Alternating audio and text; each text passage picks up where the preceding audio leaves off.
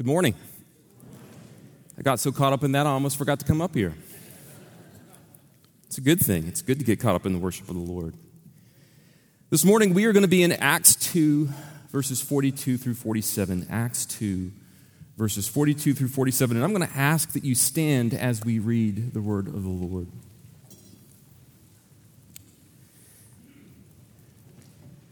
They devoted themselves to the apostles' teaching and to fellowship, to the breaking of bread and to prayer. Everyone was filled with awe at the many wonders and signs performed by the apostles. All the believers were together and had everything in common. They sold property and possessions to give to anyone who had need. Every day they continued to meet together in the temple courts. They broke bread in their homes and ate together with glad and sincere hearts, praising God and enjoying the favor of all the people. And the Lord added to their number daily those who were being saved. This is the word of the Lord. You may be seated. Let's go to the Lord in prayer. Heavenly Father, this is your word. And your word describes your church.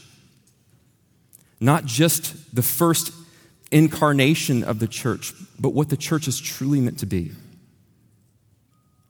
Father, help us to see something here of what you're calling us to be.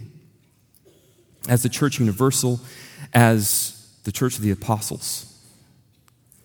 But to not only see it, but to empower us to be this. We pray it in Jesus' name. Amen. When I was in elementary school, one of my favorite parts of the week, it wasn't math, if you were wondering. My favorite part of the week, besides gym class, of course, was library time. I love library time. Our librarian would pick out a book for us and read that book to us, and I'd often get lost in the story. And there are many books I remember from those days when she would read us books, but there was one that has stuck with me from that very first day till now. And the book was called Stone Soup. How many of you have ever heard of the book Stone Soup? Okay, so this is what I love about the book. So it starts out, there are 3 soldiers returning from war. And every time they go to a town, the town kind of shuts them out. They don't want anything to do with them. In fact, they see them coming from far away, and they go and hide their stuff. They don't really want to share with these soldiers because what they have limited resources. So they don't want to share them. And so they hide their things. And in one town they come to, finally, the soldiers, they've knocked on every door, they've asked for food, they've been turned away. And so they go to the center of town, they go to the town square, and so they declare, well, I guess we're going to have to make stone soup. And the townspeople get curious about what they mean. They roll out this big cauldron, and they take 3 stones. They fill the cauldron with water. They build a fire under it. And they put 3 stones in the water. And people think they've lost their mind. And they come by and they inquire, well, okay, what are you doing? We're making stone soup. And they talk about how wonderful stone soup is, how it's the best soup you've ever tasted. But we don't have salt and pepper. If we just had salt and pepper, it would taste a little better. And the townsperson would say, well, I've got salt and pepper. So they run off, they get it, they bring it back, and the next person would come along. What are you guys doing? I'm making stone soup. Well, what's that? And they would describe it. And they say, this would be better with carrots. Oh, I've got some carrots. And they go back and they bring the carrots. And this happened over and over and over again till by the end of it, you have this steaming pot of soup filled with all these things that people brought out of their own resources. And not only that, they bring more. And they have a feast and they dance. In what started off as a very self-protective community of people,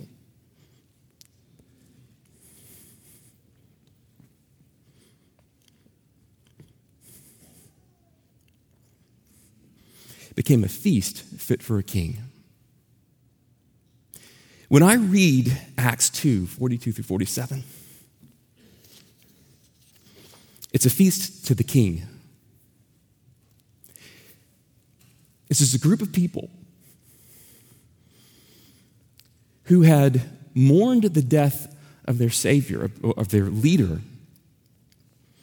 And then he came to life again. He came back from the dead and he defeated death. And then there were these people who traveled to Israel during Pentecost, and they too heard the preaching of Peter, and they wanted to be a part of what Peter was talking about. And it's this little community of people, which is the genesis of what we do here today, of why we gather today. And the power of the Holy Spirit moved them to go beyond themselves, to be part of something bigger than themselves.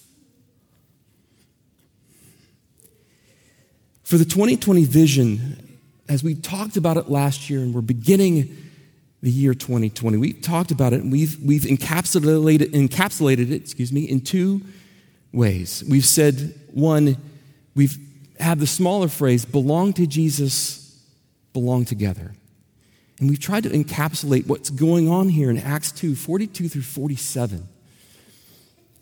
In that phrase, and in this longer phrase, we seek to lead people to Jesus into a community where they matter and belong. And that's what's going on here in Acts 2, 42 through 47. They're finding a place to belong that is filled by the Spirit of Christ and for the glory of Christ. Now, pop quiz. You know there was going to be a pop quiz this morning after Christmas. How dare I give you a pop quiz? Pop quiz. We seek to lead people to Jesus in a community where they matter and belong. Who's the we? Okay, now if you said church leadership, you were only half right. If you said, well, we, the people of the church, you were only half right. If you say we and you mean the church leadership and the church membership working together by the power of the Holy Spirit for the glory of Christ, you were entirely right. But that vision can't be achieved separately. That vision, if we're going to be a place where this is true, if we're going to be a community where we lead people to Jesus into a community where they matter and belong, it has to be two-sided. It can't be one-sided. And that's what you see going on here in the church. You see a group of people who are moving from me to we and seeing the power of God working in and through them to build the church. Only together the gifts and the resources of God's people combined with the leadership of the church, empowered by the Spirit, can accomplish something compelling enough to make people want to be a part of it. Only together is the vision possible and achievable. But here's the thing. Just like it did in Acts 2, 42 through 47, it requires something of all of us. Of all of us. What does it require of us? Well, looking at Acts 2, 42 through 47, we see it requires three things. It requires that we be together in devotion. It requires that we be together in commonality. And it requires that we be together in mission. First, it requires that we be together in devotion. What do I mean by devotion? Look at verse 42. They devoted themselves to the apostles' teaching and to fellowship, to the breaking of bread and to prayer. So what I mean is this: our faith isn't casual, it's intentional. And we can very easily move from intentionality in our faith to just merely existing in our faith. We all know what the word devotion means, don't we? I mean, we live in SEC country, right? Look, You've heard me talk a lot about the St. Louis Cardinals, if you've listened to me at all. And I love the St. Louis Cardinals. I'm a fan of the St. Louis Cardinals. My kids learned to love the St. Louis Cardinals because of me, because of my devotion, my wife's devotion to the St. Louis Cardinals, or our love of the St. Louis Cardinals. Because let me qualify. There's a difference between me and my oldest son. If you were to ask me the lineup of the St. Louis Cardinals right now, I'd be like, oh. If you were to ask him, he'd rattle them off right now. Every single one. What position they played. How much they're getting paid. And who our minor league prospects are. That's devotion.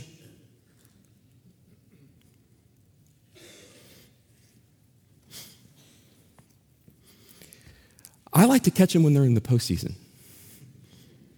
That's when it gets really good, right? He's watching every game.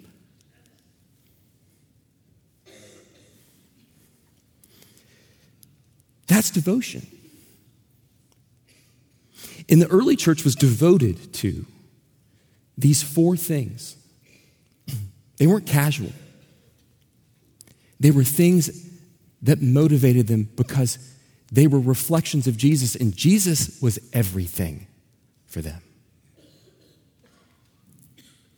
And if you've come to know Christ, Jesus is everything for you, but here's what happens. Sometimes we drift. And sometimes we need to revive our hearts and remember that Jesus is our everything. And that's what these four things are intended to do. These four things are the very root, the very ordinary means, the very roots that dig deep into the Holy Spirit, the soil of the Holy Spirit. And this is how we abide in Christ. And if we've drifted, the good news is that the good news is always the good news. And Jesus can revive our hearts, our own personal faith. But here's the other thing about these things. They aren't multiple choice. These four things aren't multiple choice. Listen to what it says in verse 42. They devoted themselves to the apostles' teaching and to fellowship, to the breaking of bread, and to prayer, not or. These four things are essential for our individual faith, but these four things aren't to just be practiced individually. They were practiced corporately. They were practiced together. And I know it's very appealing in a world that is divided as ours is, a culture that is divided as ours is, to just kind of retreat, to listen to my podcast, to get my worship on in the car to my favorite band, to pray by myself, and think we've done what the Lord has called us to do. And private devotion is very important, and I'm not diminishing private devotion, but private devotion is one side of the coin. The other side is corporate devotion together. Because it's when we're together that iron sharpens iron. It is together that you're bringing out of the resources of your devotion time with the Lord, your prayer time with the Lord, to convict me and correct me and rebuke me and train me and lead me and shepherd me. That's what we do for one another. And I remember when I first learned this. I learned this when I was in college. And I was a believer. I went to college as a believer, but I went to a commuter campus. And so I was still sort of stuck in the high school world, okay? I had my small group of friends. I had my small group of friends that knew Jesus, and I was fine. I didn't need anything else. I didn't need community. I didn't need any of that. And things just started getting harder in my classes, and my Christianity was being challenged. And I had no one who really shared that with me until I went to a campus ministry, and I began to get to know some people there, and they invited me in. And more than just helping undergird my faith, look, I was a raw individual. We all are. We all have sharp edges. And it's when we come in contact with other believers that those sharp edges are chipped away through the Holy Spirit in you the word in you and in me. And I grew during my time in that college ministry. And I was not just called to be a part of that college ministry. Being part of that college ministry surrounded me by people who were urging me to be a part of the local body. Dr. Youssef has said it this way: it's like taking a branch out of the fire and putting it to the side. There is only a matter of time before the fire goes out. Our private devotion is not enough to keep our faith and our heart kindled for the Lord. It's only together that we stoke the fires of devotion to Jesus and one another through the word, through prayer, through our community with one another, through our worship. Because as we sing today, we are prone to wander, and we need each other. Part of that statement of we lead people to Jesus isn't just a statement of evangelism, it is, but it's also a statement of shepherding. We lead each other to Jesus. We lead each other back to Jesus. When we get stuck in our own mind, in our own world, in our own sometimes sin, we need other people to pull us out and lead us back to Jesus. So let's get specific here. Let's get very specific here. 2020 is going to be a year of shepherding. And I'm going to make a confession to you right now. We as church leadership have not done this well.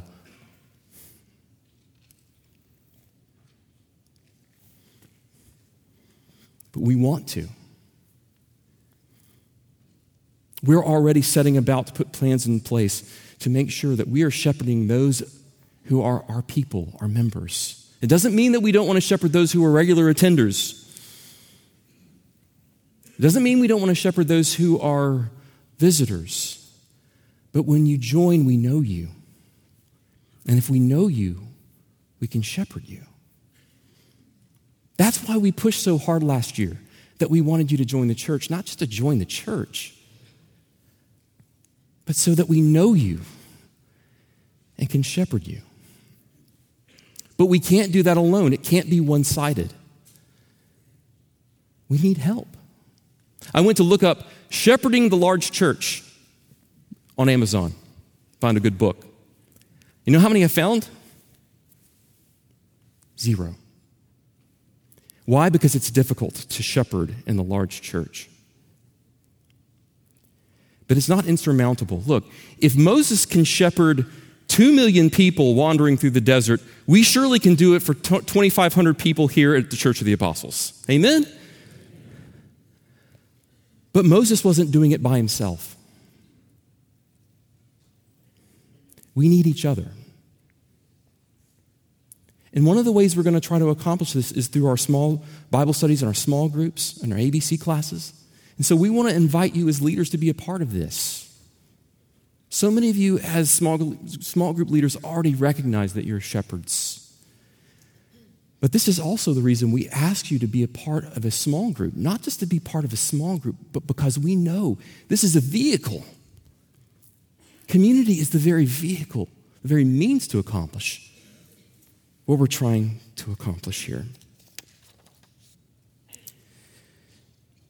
The community thrives when we are together and we are practicing these 4 roots of devotion. But second, to achieve the 2020 vision is going to require us to be together in commonality. Where do we see this? Look at verses 44 through the beginning of 47. All the believers were together and had everything in common. They sold property and possessions to give to anyone who had need.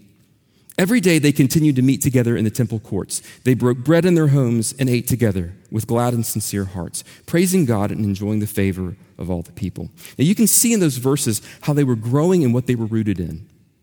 It says in verse 44, all the believers were together and had everything in common. Literally it says, all who had come to believe were together and had everything in common. Who were these people?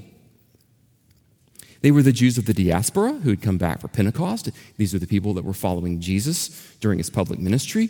These were the people that he had called to be disciples, and that includes tax collectors, zealots, Pharisees, fishermen. this disparate group of people who came together under one banner as the gospel of Jesus Christ. I think it's remarkable that what the Roman Empire and what Alexander the Great attempted to do by power and force and policy, only the gospel of Jesus Christ and the power of the Holy Spirit could accomplish. And that was bringing a group of people from every tribe, nation, and tongue together to worship one Lord and King.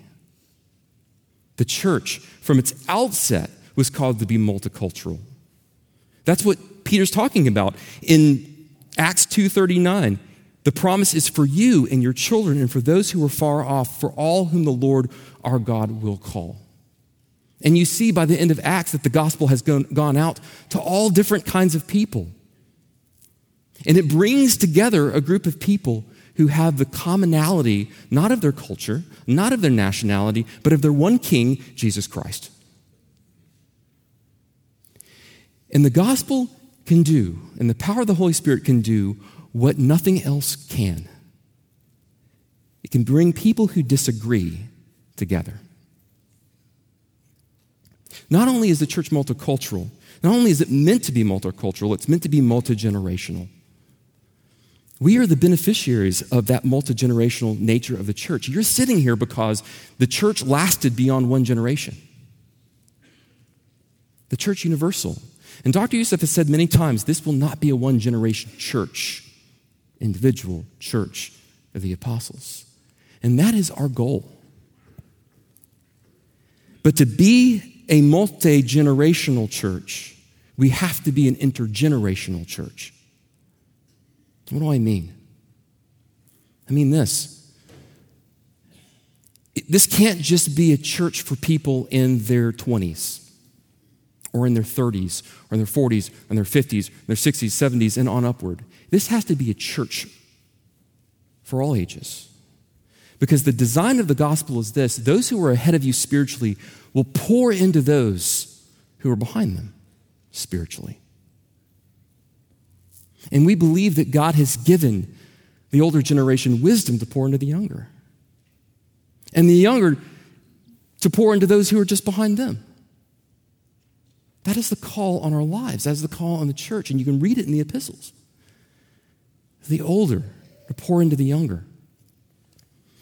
But here's the problem. Even in our culture, we've got this division.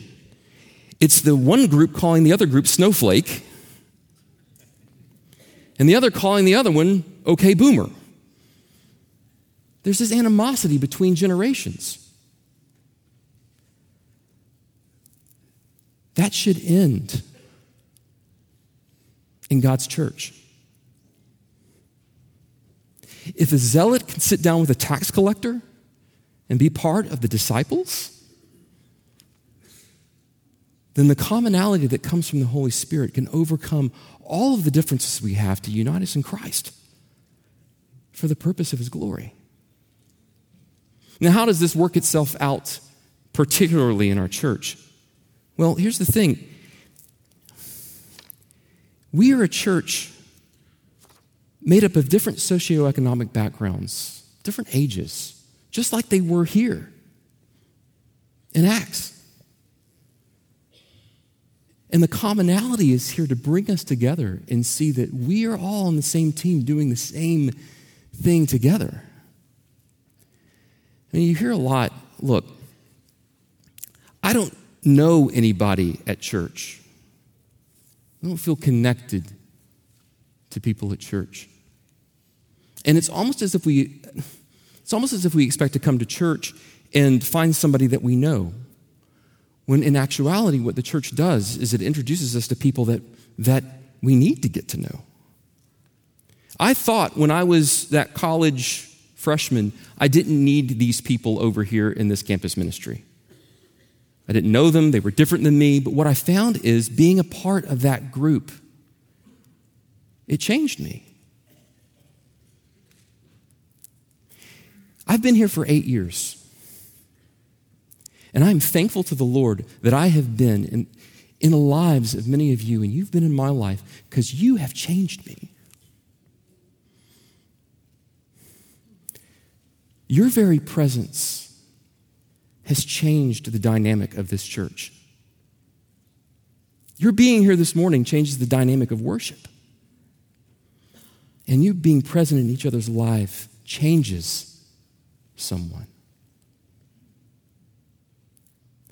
And I've benefited from that. But we've got to break down any generational line that is here. If we intend this church to be here 40, 50, 60, 100 years from now, we've got to drill into those four roots, but not in our little separate groups demographically, but intergenerationally with one another. So in 2020, there's going to be more intentionality to be more intergenerational. And we're going to unfold that more and more. Had someone come up to me when I was in Coffee Connection talking about this very point. And he said to me, Zach, can I ask you a question? I said, sure. When is the young generation going to start to lead?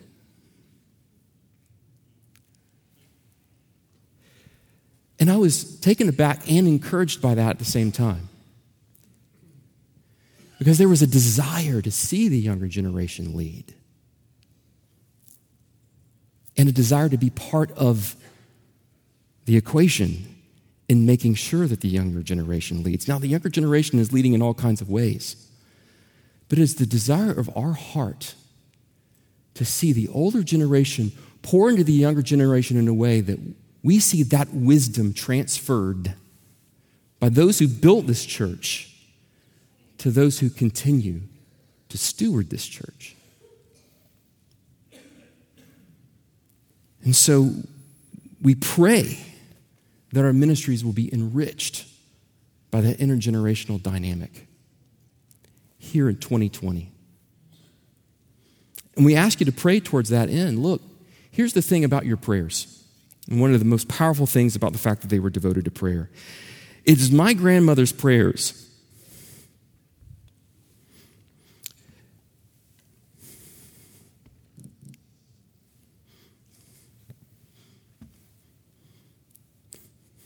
that are partly responsible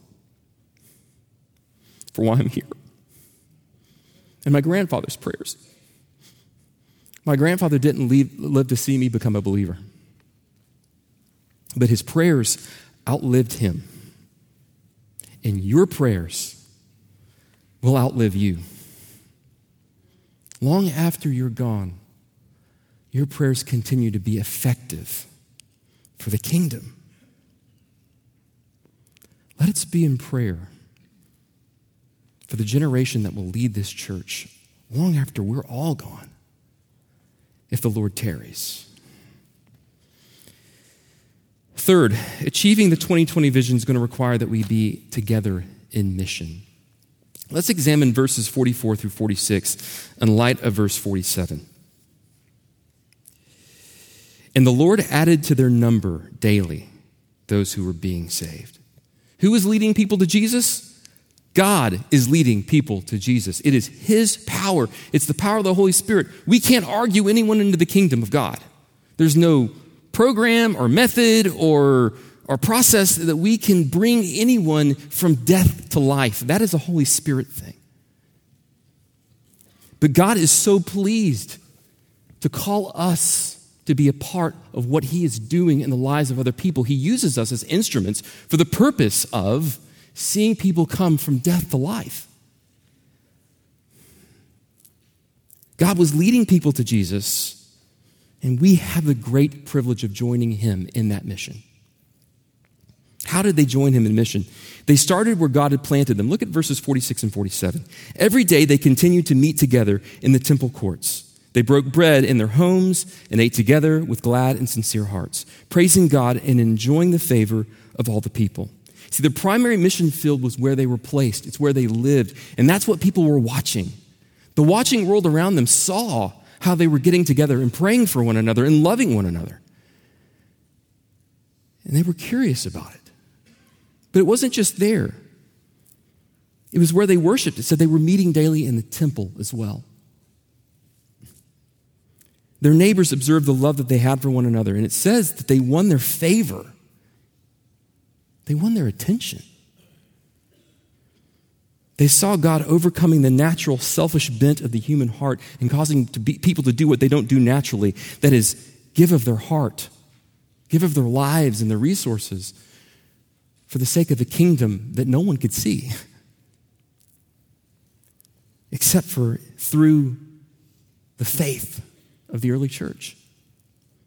Tertullian, who was an early church Christian, lived in North Africa around 197 AD, and he wrote these words, testifying to the reaction of the culture around them, the very lost, very pagan culture around them, to the love that Christians had for one another.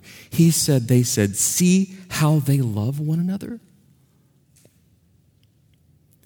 Like them, our mission field is not just the community where we live, but the community where we worship, where we work. And it's our desire to reach those around us. And this is what we want to be said of the Church of the Apostles. See how they love. So that people that pass by on 75, they look at our church and they say, they're committed, they're devoted to those things. They're devoted to the Word of God. They're devoted to prayer. They're devoted to worship. They're devoted to each other. And we pray that the outpouring of our love here would reach out to those around us, that our love would transform us, and in the process, we would reach those who are in need around us. Both physical need and spiritual need. One of the ways we're going to do that in January is the Life Imprint Dinner. Who is it that you know that needs to hear the gospel? Who would be encouraged by hearing a former gangster, someone whose life was bent on selfishness and violence, transformed by the power of the Holy Spirit, coming from death to life? Pray who you might invite. But ultimately, we want the love and the fellowship of this community to be so powerful and the love be on display that we earn the reputation in this community that we are the church that is about Jesus and we love each other well. We want to be a Christ-centered, Spirit-filled community.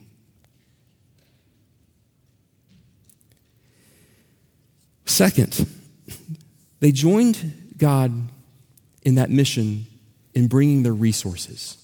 They resourced the mission. Okay, wait, Zach. I see what you're doing here. You're talking about money. Yeah, I am. Why? Because the text says it. The text says it. One of the responses that they had was that they sold their possessions and they gave to anyone as they had need. Now, let me qualify this for a second. This isn't socialism. This isn't communism. This isn't compulsion. This is merely the faith that God had given them and the love that was so overwhelming that they were willing to sacrifice what they had for the sake of another. No one goaded them into this. It wasn't demanded of them. But the Holy Spirit placed it upon their heart. They gave of their monetary resources because they believed in the mission and they believed in what was going on. They believed in this Jesus that had come from death to life and was building a kingdom through them. And they wanted to give what they had for the purpose of extending that kingdom to those who were in need, those who needed to hear that gospel. But this isn't just about finances. Look at verse 46. Every day they continued to meet together in the temple courts. This was an investment of their time. This wasn't just a Sunday morning thing. They were involved in each other's lives. They were in each other's homes, breaking bread, building fellowship, encouraging one another. They were using their spiritual gifts to build up the community. Hospitality helps, exhortation, evangelism, shepherding. You can see all of those gifts at work here in the early church. I started my time here as the college pastor. And what does my heart good is to look out and see the faces of some of those students. And they're not just here, they're serving here. They're a part of what's going on here. And that was my greatest desire for them, to not only see them consume the word, but to give back, to be a part of a body. That's what God is calling us to do. That's what the 2020 vision is all about. But not only did they bring their gifts of time and their talents and their spiritual gifts and their treasures, they also brought, don't miss this, a sincere heart and a joyful attitude. Look at verse 46. They broke bread in their homes and ate together with glad and sincere hearts. They weren't faking it till they made it. And they weren't crossing their arms and going, well, I'll wait and see if this whole Jesus thing works out. The only person that crossed his arms and said, I'll wait until I see it, was Thomas.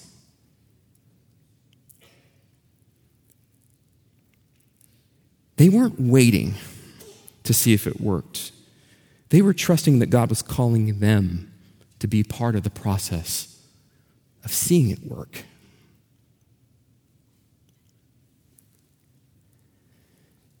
And they brought sincere hearts and joyful attitudes. It's very easy to approach any vision with a sense of skepticism and I'll wait and see.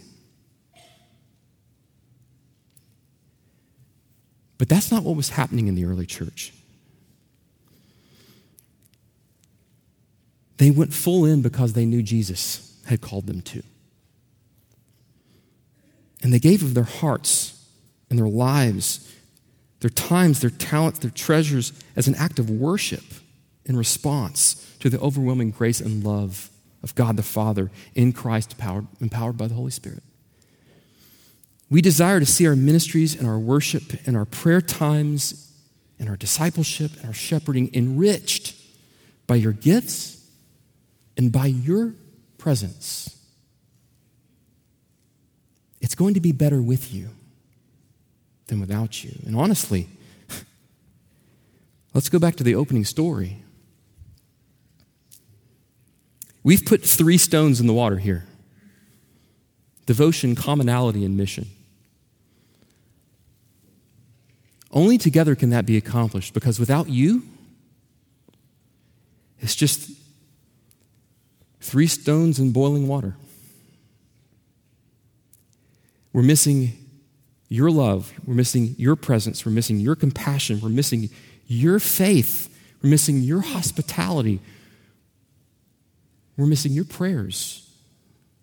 And without those, we've got nothing. But when the Holy Spirit moves us together, it's no longer just 3 stones in the water. It is a feast fit for our King.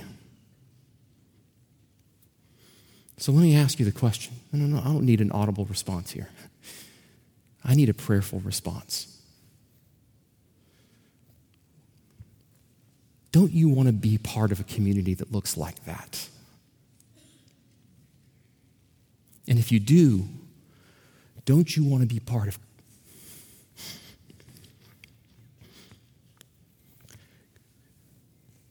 creating a community by the power of the Spirit through your gifts that looks like that? Christ-honoring, Spirit-filled, filled with love. And I guarantee you, if that's what we end up with, we will see God accomplish some amazing things in and through us. That's the sort of community we want to see together here in 2020. That's what this statement is all about. But we need your prayers, and we need you. This is just the beginning of a conversation this morning. And we invite you to respond. 2020@apostles.org. Write that down. That is the email address. I think we have a slide here. 2020@apostles.org. We, the team, want to hear from you, because we're going to be working diligently to try to make this happen, to help people who feel disconnected feel connected. To help people who feel like they're alone sense that shepherding that comes from the church. But we want your feedback. And if I was unclear about anything, I want you to ask. If you have a thought or an idea or you have something to bring to add to that soup, tell us about it. We want to hear from you. Before we go to our time of worship, I do want to point out one more thing. Verse 43, it's a verse I skipped. It says that the church was together and they were filled with awe and wonder about what the Spirit was doing through the apostles. My prayer, and I hope your prayer is, this year that we will see God move in such a way that we will be moved to awe and wonder at what He'll do through a community of His people, glorifying His name to reach the lost and equip the saints for the work of ministry. Let's pray.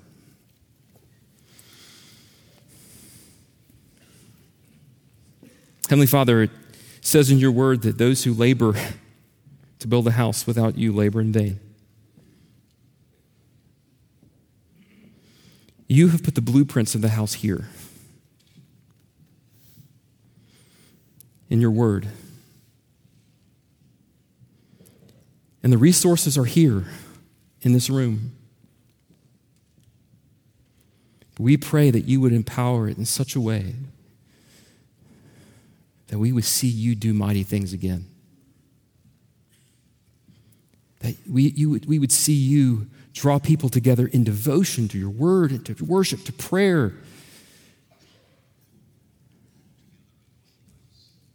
So, Father, we pray that you would knit us together in commonality,